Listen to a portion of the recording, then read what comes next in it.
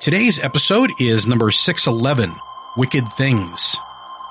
The work included in this episode of the Wicked Library, The Price, is copyright of Neil Gaiman. No recordings of this episode, in whole or in part, may be made, sold, or distributed by anyone other than the author. Today's episode of the Wicked Library is presented by Rickard and Beagle Books. The bookstore is located in Dormont, PA. It's a favorite destination of Kat Mihos, Neil Gaiman's Genie in a Bottle, a local independent bookstore that's perfectly strange and strangely perfect. Rickard and Beagle is a fixture of the local community with a wide range of great books, rare titles, and other must-have collectibles. Whether you're from Pittsburgh or a world away, check them out online at rickardandbeaglebooks.com.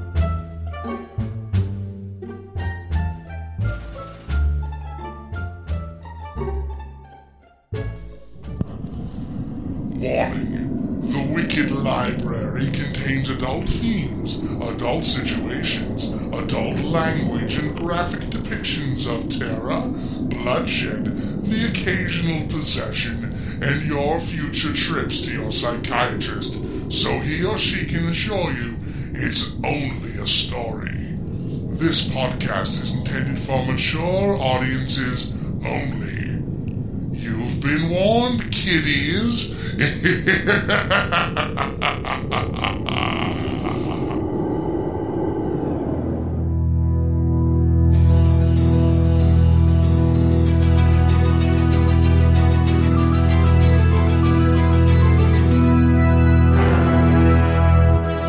Hello, kiddies. Have a seat and relax. I am your librarian. There's nothing to be afraid of, yet. Hold on to yourselves, boils and ghouls. This is going to be a dark ride. We'll leave the lights on for now. No talking. It's story time at the Wicked Library.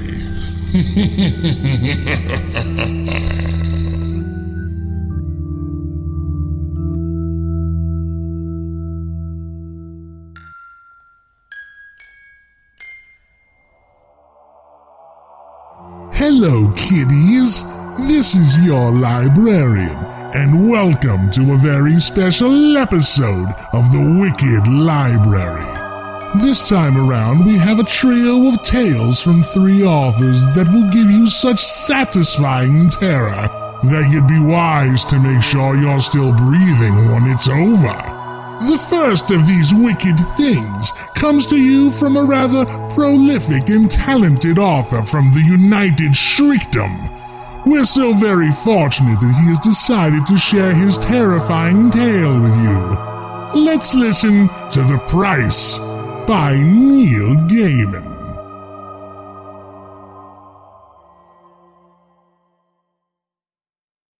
Tramps and vagabonds have marks they make on gateposts and trees and doors, letting others of their kind know a little about the people who live at the houses and farms they pass on their travels. I think cats must leave similar signs. How else to explain the cats who turn up at our door throughout the year, hungry and flea-ridden and abandoned? We take them in, we get rid of the fleas and the ticks, feed them, and take them to the vet. We pay for them to get their shots, and, indignity upon indignity, we have them neutered or spayed. And they stay with us, for a few months, or for a year, or forever. Most of them arrive in summer. We live in the country, just the right distance out of town for the city dwellers to abandon their cats near us. We never seem to have more than 8 cats, rarely have less than 3. The cat population of my house is currently as follows: Hermione and Pod, Tabby and Black respectively, the mad sisters who live in my attic office and do not mingle; Snowflake, the blue-eyed, long-haired white cat who lived wild in the woods for years before she gave up her wild ways for soft sofas and beds; and last, but largest, Furball, Snowflake's cushion-like calico long-haired daughter, orange and black and white, whom I discovered as a tiny kitten in our garage one day, strangled and almost dead, her head poked through an old badminton net, and who surprised us all by not dying, but instead growing up to be the best-natured cat I have ever encountered. And then there is the black cat, who has no other name than the Black Cat, and who turned up almost a month ago. We did not realize he was going to be living here at first. He looked too well-fed to be a stray, too old and jaunty to have been abandoned. He looked like a small panther, and he moved like a patch of night. One day in the summer, he was lurking about our ramshackle porch, 8 or 9 years old at a guess, male, greenish-yellow of eye, very friendly, quite unperturbable. I assumed he belonged to a neighboring farmer or household.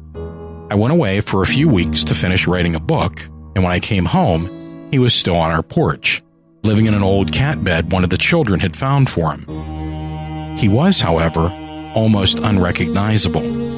Patches of fur had gone, and there were deep scratches on his gray skin. The tip of one ear was chewed away. There was a gash beneath one eye, a slice gone from one lip. He looked tired and thin. We took the black cat to the vet, where we got him some antibiotics, which we fed him each night along with soft cat food. We wondered who he was fighting. Snowflake, our beautiful white near-feral queen, raccoons, a rat-tailed fanged possum. Each night the scratches would be worse. One night his side would be chewed up. The next it would be his underbelly, raked with claw marks and bloody to the touch. When it got to that point, I took him down to the basement to recover, beside the furnace and piles of boxes. He was surprisingly heavy, the black cat, and I picked him up and carried him down there with a cat basket and a litter box and some food and water. I closed the door behind me. I had to wash the blood from my hands when I left the basement. He stayed down there for 4 days. At first, he seemed too weak to feed himself. A cut beneath one eye had rendered him almost one-eyed, and he limped and lolled weakly, thick yellow pus oozing from the cut in his lip. I went down there every morning and every night, and I fed him and I gave him antibiotics, which I mixed with his canned food, and I dabbed at the worst of his cuts, and I spoke to him. He had diarrhea, and although I changed his litter daily, the basement stank evilly. The 4 days that the black cat lived in the basement were a bad 4 days in my house. The baby slipped in the bath and banged her head and might have drowned. I learned that a project I had set my heart on, adapting Hope Merrill's novel Blood in the Mist for the BBC, was no longer going to happen, and I realized that I did not have the energy to begin again from scratch, pitching it to other networks or to other media. My daughter left for summer camp and immediately began to send home a plethora of heart-tearing letters and cards, 5 or 6 each day, imploring us to bring her home. My son had some kind of fight with his best friend, to the point that they were no longer on speaking terms. And returning home one night, my wife hit a deer that ran out in front of the car. The deer was killed. The car was left undrivable, and my wife sustained a small cut over one eye.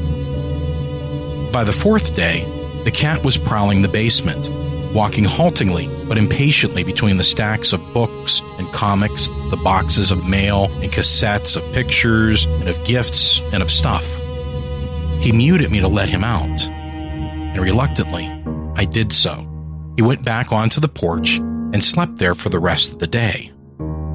The next morning, there were deep new gashes in his flanks, and clumps of black cat hair, his, covered the wooden boards of the porch. Letters arrived that day from my daughter, telling us that camp was going better, and she thought she could survive a few days. My son and his friends sorted out their problem, although what the argument was about, trading cards, computer games, Star Wars, or a girl, I would never learn. The BBC executive who had vetoed Blood in the Mist was discovered to have been taking bribes. Well, questionable loans from an independent production company, and was sent home on permanent leave. His successor, I was delighted to learn when she faxed me, was the woman who had initially proposed the project to me before leaving the BBC. I thought about returning the black cat to the basement, but decided against it. Instead, I resolved to try and discover what kind of animal was coming to our house each night, and from there to formulate a plan of action, to trap it perhaps. For birthdays and at Christmas, my family gives me gadgets and gizmos, pricey toys which excite my fancy, but ultimately rarely leave their boxes. There is a food dehydrator and an electric carving knife, a bread-making machine, and last year's present, a pair of see-in-the-dark binoculars. On Christmas Day, I had put the batteries into the binoculars and had walked about the basement in the dark, too impatient even to wait until nightfall, stalking a flock of imaginary starlings. You were warned not to turn it on in the light. That would have damaged the binoculars and quite possibly your eyes as well. Afterward, I had put the device back into its box, and it sat there still in my office beside the box of computer cables and forgotten bits and pieces. Perhaps, I thought, if the creature, dog or cat or raccoon or what have you, were to see me sitting on the porch, it would not come. So I took a chair into the box and coat room, a little larger than a closet, which overlooks the porch, and when everyone in the house was asleep, I went out onto the porch and bade the black cat good night. That cat, my wife had said when he first arrived, is a person, and there was something very person-like in his huge leonine face, his broad black nose, his greenish-yellow eyes, his fanged but amiable mouth, still leaking amber pus from the right lower lip. I stroked his head and scratched him beneath the chin and wished him well. Then I went inside and turned off the light on the porch. I sat on my chair in the darkness inside the house with the see-in-the-dark binoculars on my lap. I had switched the binoculars on, and a trickle of greenish light came from the eyepieces. Time passed in the darkness. I experimented with looking at the darkness with the binoculars, learning to focus, to see the world in shades of green. I found myself horrified by the number of swarming insects I could see in the night air.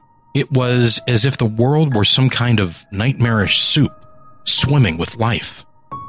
Then I lowered the binoculars from my eyes and stared out at the rich blacks and blues of the night, empty and peaceful and calm.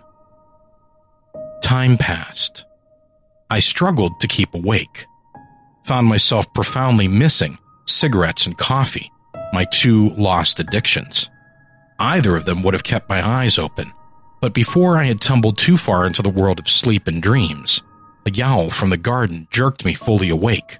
I fumbled the binoculars to my eyes and was disappointed to see that it was merely Snowflake, the white cat, streaking across the front garden like a patch of greenish-white light. She vanished into the woodland to the left of the house and was gone. I was about to settle myself back down when it occurred to me to wonder what exactly had startled Snowflake so, and I began scanning the middle distance with the binoculars, looking for a huge raccoon, a dog, or vicious possum. And there was, indeed, something coming down the driveway toward the house. I could see it through the binoculars, clear as day. It was the devil. I had never seen the devil before, and although I had written about him in the past, if pressed, I would have confessed that I had no belief in him, other than as an imaginary figure, tragic and Miltonian. The figure coming up the driveway was not Milton's Lucifer. It was the devil. My heart began to pound in my chest, to pound so hard that it hurt. I hoped it could not see me, that in a dark house behind window glass, I was hidden. The figure flickered and changed as it walked up the drive. One moment it was dark, bull-like, minotaurish. The next it was slim and female. The next it was a cat itself, a scarred, huge, gray-green wildcat, its face contorted with hate. There are steps that lead up to my porch, 4 white wooden steps in need of a coat of paint. I knew they were white, although they were, like everything else, green through my binoculars. At the bottom of the steps, the devil stopped and called out something that I could not understand. 3, perhaps 4 words in a whining, howling language that must have been old and forgotten when Babylon was young. And although I did not understand the words, I felt the hairs raise on the back of my head as it called. And then I heard, muffled through the glass but still audible, a low growl, a challenge, and slowly, unsteadily, a black figure walked down the steps of the house, away from me, toward the devil. These days, the black cat no longer moved like a panther. Instead, he stumbled and rocked like a sailor only recently returned to land. The devil was a woman now. She said something soothing and gentle to the cat in a tongue that sounded like French and reached out a hand to him. He sank his teeth into her arm, and her lip curled and she spat at him. The woman glanced up at me then, and if I had doubted that she was the devil before, I was certain of it now.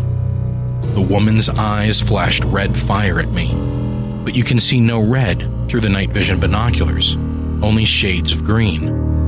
And the devil saw me through the window. It saw me. I am in no doubt about that at all. The devil twisted and writhed, and now it was some kind of jackal, a flat-faced, huge-headed, bull-necked creature halfway between hyena and dingo. There were maggots squirming in its mangy fur, and it began to walk up the steps. The black cat leapt upon it, and in seconds they became a rolling, writhing thing, moving faster than my eyes could follow. All this in silence. And then a low roar. Down the country road at the bottom of our drive, in the distance, lumbered a late-night truck, its blazing headlights burning bright as green suns through the binoculars. I lowered them from my eyes and saw only darkness and the gentle yellow of headlights, and then the red of rear lights as it vanished off again into nowhere at all. When I raised the binoculars once more, there was nothing to be seen, only the black cat on the steps staring up into the air. I trained the binoculars up and saw something flying away. A vulture perhaps, or an eagle. And then it flew beyond the trees and was gone. I went out onto the porch and picked up the black cat and stroked him and said kind, soothing things to him. He mewed piteously when I first approached him, but after a while, he went to sleep on my lap, and I put him into his basket and went upstairs to my bed to sleep myself. There was dried blood on my t-shirt and jeans the following morning. That was a week ago. The thing that comes to my house does not come every night, but it comes most nights. We know it by the wounds on the cat and the pain I can see in those leonine eyes. He has lost the use of his left front paw, and his right eye has closed for good. I wonder what we did to deserve the black cat. I wonder who sent him. And, selfish and scared, I wonder how much more he has to give.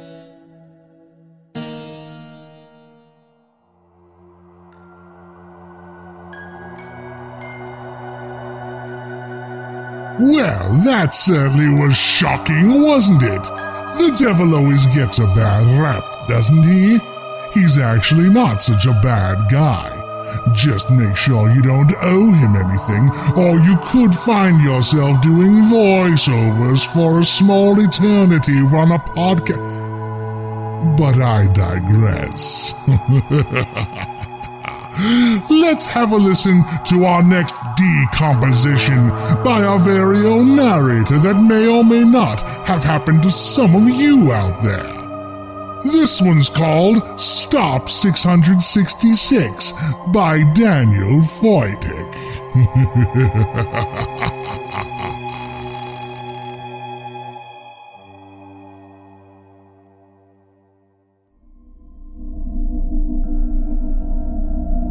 It's the wanting that does you in. Some might say it's the desire to get what you have trapped inside out, but they'd be wrong. Really, that's the easy part. I've never struggled to get the words down. I'm actually pretty good at that part. But the wanting, well, I really had done everything right. I did it wrong a lot of times before that, of course. But I learned, and I honed, and I polished, and I made the words sing. But still, I couldn't get published. It was frustrating because, well, I've read a lot of the other stuff that is getting published. Don't get me wrong, there is some good stuff hitting the shelves, but a lot of it is complete garbage. I know, I'm not an editor or an English major or some long-established critic, but I read a lot. A lot. When you read a lot, you can tell what works and what doesn't. The truth is, writing is actually hard. I think some people think it's just playtime, tapping away at a keyboard as magic flows through your fingers onto the page. I think they think this because there have been some popular movies with cool-as-hell montages where the author creates this superb manuscript in a single sitting. It ends when he lays the last page on the pile, swigs some scotch, and then cashes a fat check about 2 hours later. But it doesn't happen like that. Not for most of us, anyway. This is the part where I'm going to lose you if I don't tell you something truly interesting almost immediately. When you write, you need to establish a mood and get your reader on your side pretty quickly, especially these days. So, if I don't tell you right now that I'm selling my soul to a well-known fallen angel in about 20 minutes, your attention is going to wander. The good news is that I actually am meeting with the Prince of Darkness shortly, and the plan involves the aforementioned trade. Why? Why not? I don't think I can watch others succeed when I sit here writing much better stories and still getting nowhere.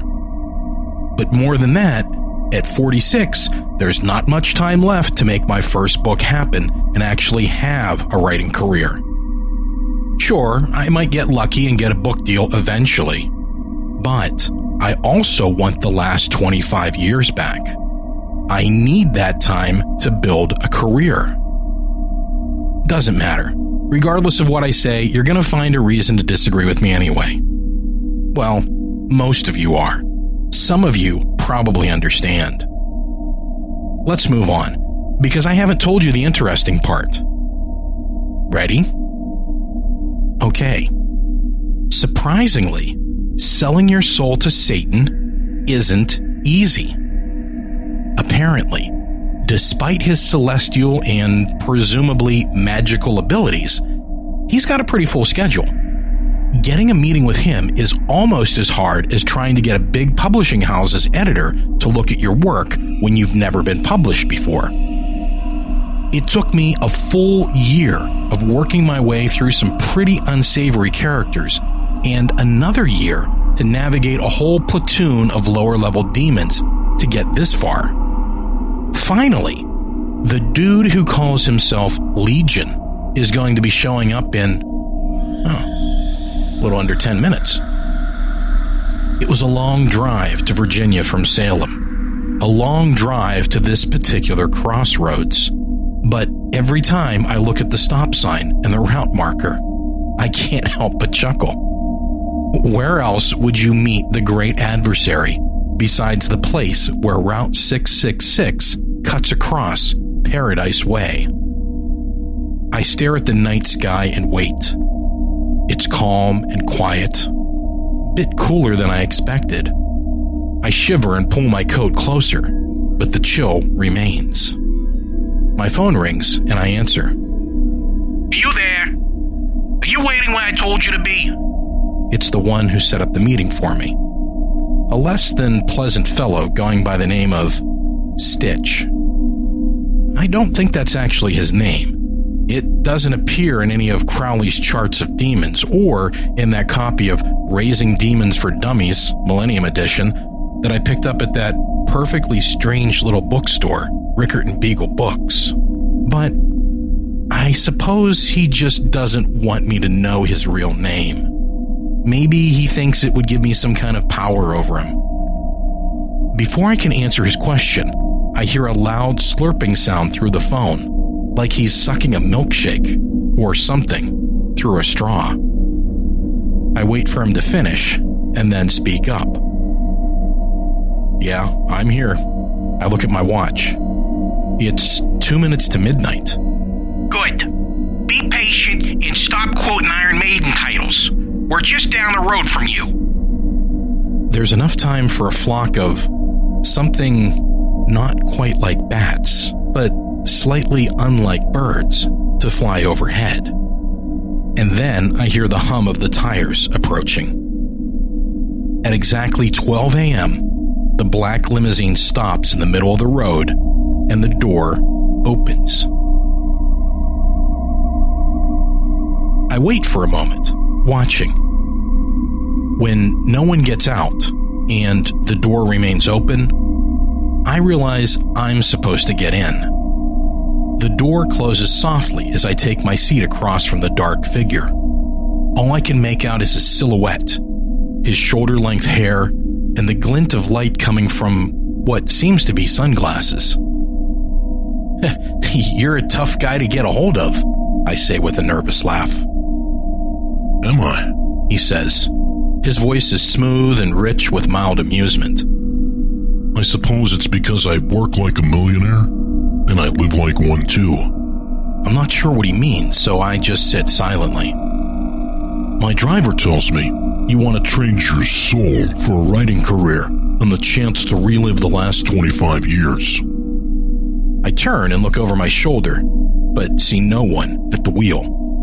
I suppose that's not really unusual when you're in the devil's limousine.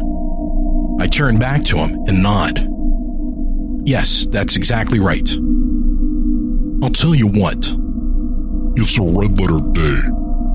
I'll give you half of what you want. I ponder his words with a bit of disappointment. I know from my earlier conversation with Stitch that we're in what the real estate people like to call a buyer's market. Lots of souls up for grab, and only one interested buyer. It's pretty obvious that I'm going to have to compromise. Okay, I say.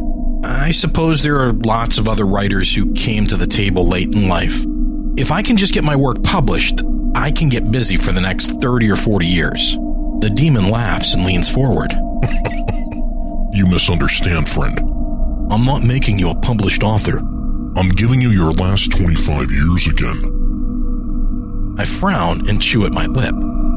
This isn't really what I wanted. It occurs to me, this is probably why people say dealing with the army of one is less than optimal. But beggars and choosers and all that. All right, I say. I think I could make it on my own if I have another 25 years to get my work out there. As long as I find a good agent. He laughs again. This time, I hear the driver laugh too. They're really so stupid, the voice says from the front seat. The devil leans forward and puts his hand on my shoulder. His expression, a great stone face. Son, you're going to go through another 25 years of writing the best work no one will ever publish. I don't understand. I want to trade my soul to be published. I'm already writing work no one wants to publish. Boy, you can't trade your soul to me to become a great writer. You already did that 150 years ago. We meet here at this crossroads every 25 years.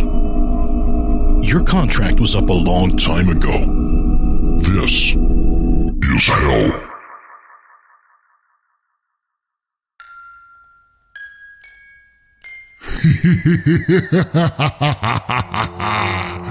That's the trouble with being in a loop, boils and ghouls. Sometimes you find it around your neck at the worst time. Well, our last devilish diversion asks the question, what's worse than dating a serial killer? The answer is a heart stopper.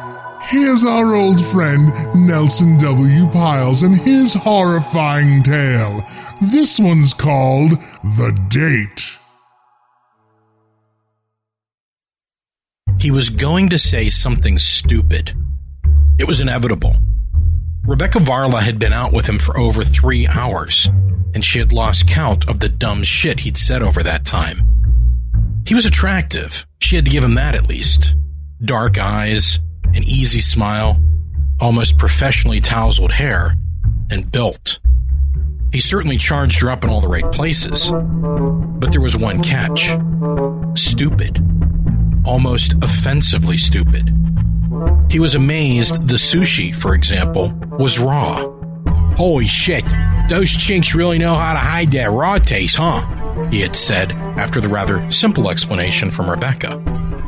As hour 4 rounded the corner, she knew one thing. She couldn't wait to kill him. She watched him chomp through the sushi, mouth open, pieces of fish and seaweed stuck in his teeth, and he kept goddamn talking. You know, he said, eagerly biting into another chunk, you've hardly eaten any of yours. She was about to tell him that she wasn't hungry, which was the truth since he was making her sick. Can I have it? He asked in earnest. She smiled coolly. Well, you are a growing boy, she said, sliding her plate in front of him. He laughed, spitting a small piece of fish onto the side of her wine glass. Holy mother of God, I'm going to kill him slowly, she thought. This guy, Carl, he said his name was. If he kept up his awful dining habits, they wouldn't ever find all of him. She was slowly losing her patience, and that would be dangerous. If you were going to be a successful serial killer, you needed patience, and lots of it. She took a deep breath and forced a smile. When you're done, let's get out of here, she said. There's still so much more night ahead of us. Carl shoved a huge chunk of fish into his mouth again. Cool, he said. Or at least that's what it sounded like. Where you want to go, babe? Babe? Well, she thought to herself, first, I'll take you back to my place. I'll let you have your way with me. And then I'll wait until you sleep, handcuff you in my basement, and dismember the ever-loving fuck out of you a piece at a time. I think I'll gag you first, because god damn your voice is awful. Oh, anywhere is fine, was what she said. Maybe I can show you a view of the sky from my deck. The response she got from Carl was one she didn't expect. He made an excited, yee-haw kind of sound and grabbed her hand. Rebecca was so surprised that she was totally unprepared for him getting up, leaning over the table, and kissing her full on the mouth. As his tongue explored her mouth, she was aware that he still had a mouthful of sushi. She fought the urge to gag, and when she was about to lose that fight, he pulled back. She nearly glared at him as he sat back down, smiling like a lunatic, and went back to chewing his food. Trying not to gag, she reached for the glass of wine, grabbed it, and the half-chewed fish on the side of the glass, and took a large mouthful. She swished the wine around and slyly spit it back into the goblet. She noticed that there were pieces of fish she hadn't chewed herself, and she shuddered. I'm pretty much done if you want to leave, he said. We can talk on our way back to your place. She smiled. He had a voice that could launch 1,000 suicide hotlines, and the thought of talking to him in the car on the 40-minute ride to her house was unbearable. She decided right then and there that she'd cut his throat as soon as they arrived. She also decided to drive really fast. She paid the bill. He didn't even pretend to reach for his wallet, and stood next to him as her car was brought around. She looked at him and fought the urge to punch him. He looked at her, his mouth slightly open. Then he smiled, and for her, she did the closest thing to melting. She decided to sleep with him before killing him. After she made him brush his teeth, of course. Rebecca's career as a serial killer had started, oddly enough, as an accident. She was a beautiful, statuesque woman with jet black hair and ice green eyes. There was even promise of a modeling career, although she decided against it as her prospects as a financial consultant had proven to be more lucrative. The man she had been engaged to had cheated on her, and she decided to call him out on it, which, to her surprise, had thrown him into a fit of sadness instead of rage. This somehow seemed to infuriate her more than him. As he sat on her sofa, sobbing, she had gone into her kitchen and found a huge cast-iron skillet. She sharply introduced it to the back of his head, and, without really meaning to, he was dead on the floor. After a small bout of panic, she calmed herself and dragged his body into her basement. There was a second bathroom there, next to her workout equipment and woodworking bench. She managed to get his body into the tub and began to cut it into smaller, manageable chunks. The woodworking tools came in handier than she had thought. She then began, over the course of a few weeks, to dispose of the parts all over the city in black plastic bags. The police discovered parts 3 weeks later and were able to identify the corpse. Her alibi had already been established weeks before, and she was cleared of any suspicion. The entire process, she had discovered, had been not only thrilling, but satisfying. As the last few bags were disposed of, she decided that this was a hobby she could get behind. Fuck woodwork. This was blood work. On the very last bag, she left a note written in her left hand, neatly and perfect, that said simply, "First." She began to plot her next victim and plan out how to make it more efficient. As Carl was going to be 9, she was really getting the system down in her eyes. But Carl was different. The other victims weren't nearly this awful. She probably would have been happy with 8, to be honest. And none of the victims had pushed her buttons as much as this clown. Ever. After they arrived at Rebecca's large, secluded house, she pulled into the massive garage. As the door closed behind them, she looked at Carl. He wasn't talking for a moment, and he smiled at her. "Let's go in and freshen up a bit," she said, nearly cooing. She was going to fuck him all right. And then she'd kill the hell out of him. That alone turned her on like she couldn't believe. "Great," he said, opening his door. "I've had to take a shit for like an hour." She rolled her eyes and got out of the car. She showed him where the first floor bathroom was and gave him a fresh towel, a new toothbrush, floss, and the really strong mouthwash. He smiled and vanished behind the door. She ran to the fridge and grabbed the half-full bottle of Pinot Grigio and guzzled it. She didn't want to get drunk, but needed something to calm her nerves. Anger made one reckless, and drunk made one sloppy. She could afford to be neither. When he fell asleep, as he most assuredly would, she would have him in a much different way. 10 minutes later, Carl came out of the bathroom, a smell of clean soap, and yes, thank the goddess, a minty scent that lingered. he was stark naked and hung. Very well hung, in fact. Maybe it was because she had a half bottle of Pinot, or she was still turned on from the thought of killing him. But she wanted him. She really wanted Carl. Before he had the chance to say a word, she was on him in her hallway, and he, in turn, was all over her. 3 times. She had let him have her 3 times. And he was magnificent. He managed to find every erogenous zone she had, and a few she didn't know. It was tremendous, and whatever he lacked in the brain department, which was considerable, he made up for in the loin department. She was sexually satisfied. He, of course, had fallen asleep after each one, and although she was ashamed to admit it, she had let him sleep before rousing him again. And each time, he was just as eager, just as good. Maybe, she thought, I'll kill him in the morning. One more ride.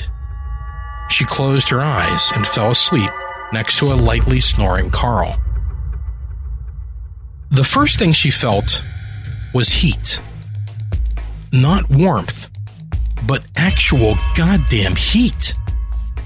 She tried to roll over away from it, but found she couldn't move. The second thing she felt was pain in her hands and feet. Unbelievable pain when she tried to move. It felt as if her hands and feet had been nailed to something. She tried to yell out, but there was something big and moving in her mouth. Something was digging into her tongue, and she gagged. She tried to open her eyes, but there was something covering them, and she began to panic. "Oh, you're up," she heard someone say. It sounded like Carl. He sounded excited. "I wanted to let you sleep as much as possible. Here, let me take this off." She felt him grab something from her head, and the darkness was replaced with visible darkness. She could make out shapes and flames, but not much else. She looked around with wide, terrified eyes. Suddenly, Carl was in front of her. "Well," he said, smiling, "what do you think?" She gagged at the shock of him popping up in front of her like that, as well as whatever the hell was in her mouth.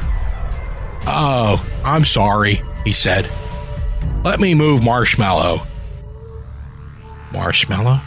His hands went to her mouth and grabbed whatever the hell was there. She looked down as he pulled a large white rat out of her mouth. She retched violently as Carl held the thing up to her face. "Marshmallow, meet Rebecca. Rebecca, this is Marshmallow." She looked at the rat, and the rat hissed angrily at her. She tried to say something, but all that escaped from her mouth was a small squeak of a scream. "I'm sure you two will be buddies in no time," Carl said. He looked and sounded like a puppy with a new toy. Rebecca again eyed her surroundings, but couldn't figure out where the hell she was. "Don't try to speak," he said. "Your voice will come back. Promise." Carl took the rat away from her face and walked to what looked like a wooden table behind him. There was a small bowl with the name Marshmallow inscribed, along with a little red heart.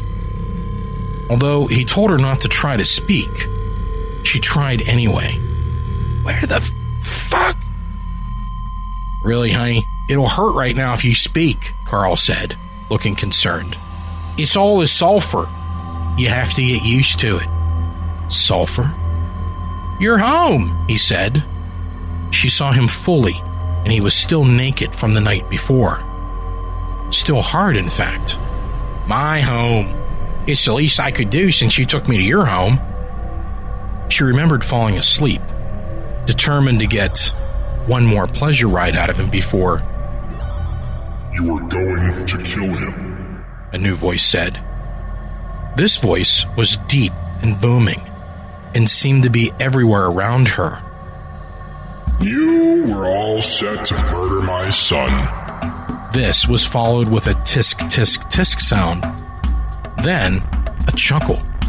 Hey, she really was, wasn't she? Carl said, smiling. He was looking over Rebecca's head, and then right at her, adding, That's so fucking hot. She struggled again, and this time thought to look at her hand. A huge black spike had been driven into her wrist, while 3 thinner nails had been nailed directly into her palm. She didn't bother to look at her other hand. She definitely didn't want to see what had been driven into her feet either. The sight of her one hand had rattled her to the core. Crucified, she croaked. Very good, the deep everywhere voice boomed. It's so old-fashioned, I know, Carl said, but I thought you'd appreciate it. Her head slumped. Now, the booming voice said. No need to feel sad. You have no idea how happy you've made Carl. And if you make Carl happy, well, I guess it goes without saying, you've made me happy too. Her head picked back up. She rolled her head around to try to see anything, but failed. You see, Rebecca, great name by the way, Carl has been looking for something of a soulmate for some time now. And frankly, the booming voice grew quiet, as if whispering, I was giving up hope, since he's a little, well, unusual. Hey, I'm right here, Carl said, laughing. Rebecca was hearing all of this and not hearing it at the same time. Well, anywho, he told me all about you and I just had to meet you face to face, the voice said. If only to shut him up. Come on, Dad, you're embarrassing me. Dad? Let's have a look at your little princess, Carl. She looked past Carl and looked at the landscape. It appeared to be burning. Fine. It was a dream. Let the landscape burn. She chuckled and said, Hell. The burning landscape was slowly blocked by a figure appearing before her. It was red with horns and a huge rictus mouth of teeth. It was smiling. She smiled and began to shake. She laughed and drooled. She began to realize that this wasn't a dream. She wasn't going to wake up. Rebecca, the horned figure said, my son isn't an evil being. In fact, you may have noticed, he's a little slow on the uptake. I know what you are, though, and I'm almost impressed. He loves you. You are incapable of love. I know that. But he doesn't. He's a little special needs. Rebecca shook and drooled. It was pure madness. I think you know who I am, the thing said. And where you are. She began to laugh. You're gonna like it here, it said, and began to laugh with her. Soon, Carl came over and began to laugh with them. He put his arm around his horned father and laughed with him and the love of his life. Rebecca, still laughing, also began to cry. She mouthed a single word, just one. Satan. Call me Dad.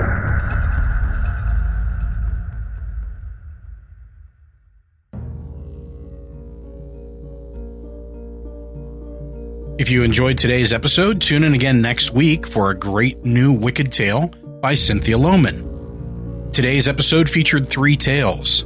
The Price by Neil Gaiman. If you'd like more information on Neil and his work, please visit his website, neilgaiman.com, and follow him on Twitter at Neil himself. Stop 666 by Daniel Foytek. That's me.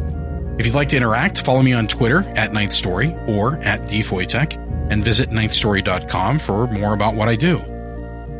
Last but not least, The Date by Nelson W. Piles. You can find Nelson lurking on Facebook and on Twitter at Nelson W. Piles. Artwork for today's show was created by Maddie Von Stark. Maddie, as you may know, was the former art director for this podcast and is currently the director of Forsaken, Book Trope's horror imprint. Her first novel, The Widow's Game, came out this year. You can follow the Twitter legend at Maddie Von Stark, or just Google her. We also have artwork from Jeanette Andromeda. Jeanette runs the YouTube channel Haunting TV with her husband, and in the late hours of the night, she works on being an artist, blogger, YouTuber, and filmmaker. You can follow her at Jeanette_art. We also have artwork from Trisha Martin. Trisha also created an amazing teaser for today's episode. Trisha is currently working on illustrating a book with Crash Laresh called Midnight, Me and Bob Macabre.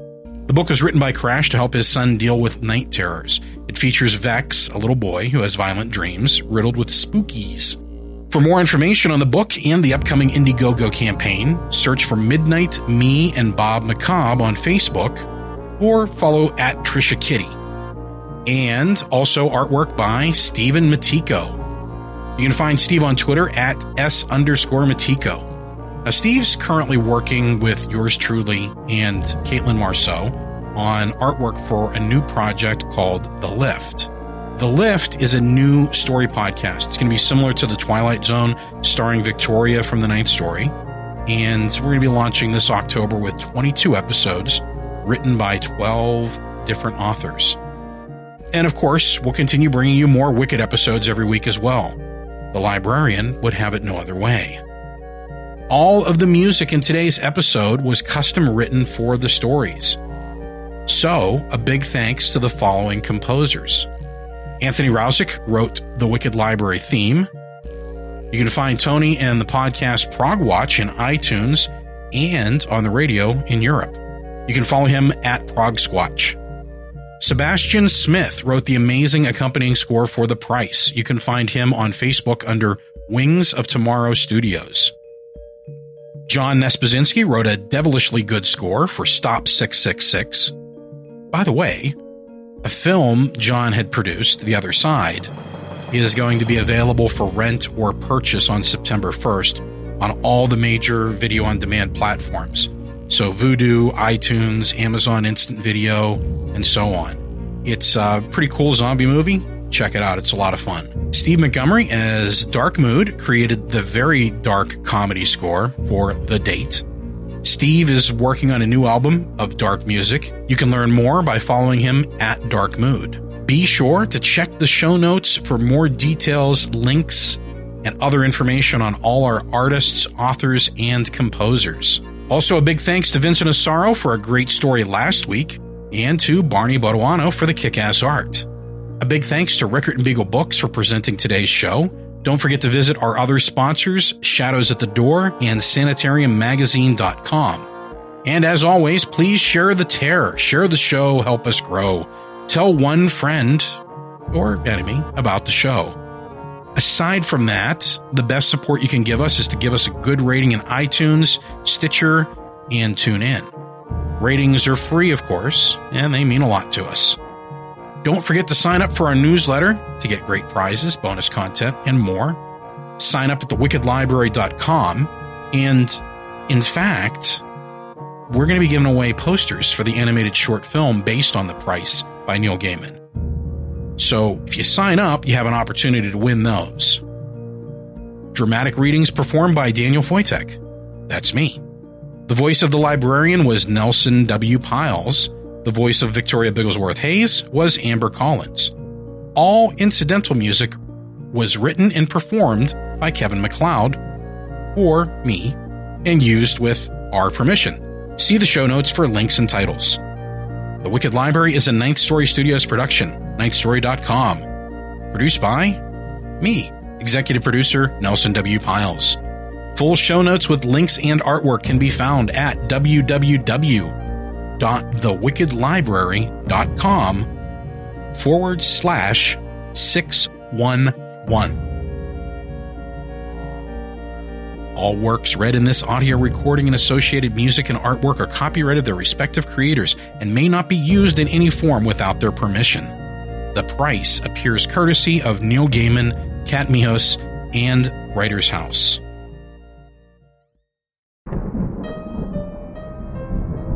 Thank you for stopping by our ever-steady course of wicked things, kiddies. We'll be back next week with another all-new episode. Until next time, this is your librarian saying, go ahead. Leave the lights on.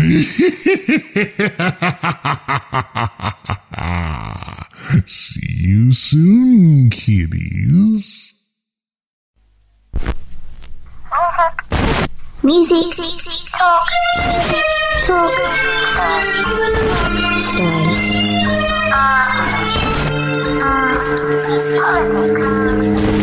politics. This is the Society 13 Podcast Network. Kettle Whistle Radio. Music, the Wicked Library, stories, mouthing off, Progwash, politics. GBA with Mr. Pink. Talk, the Ninth Story. Music, Red Horse Radio, politics.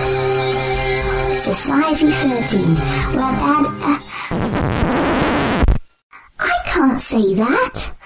Where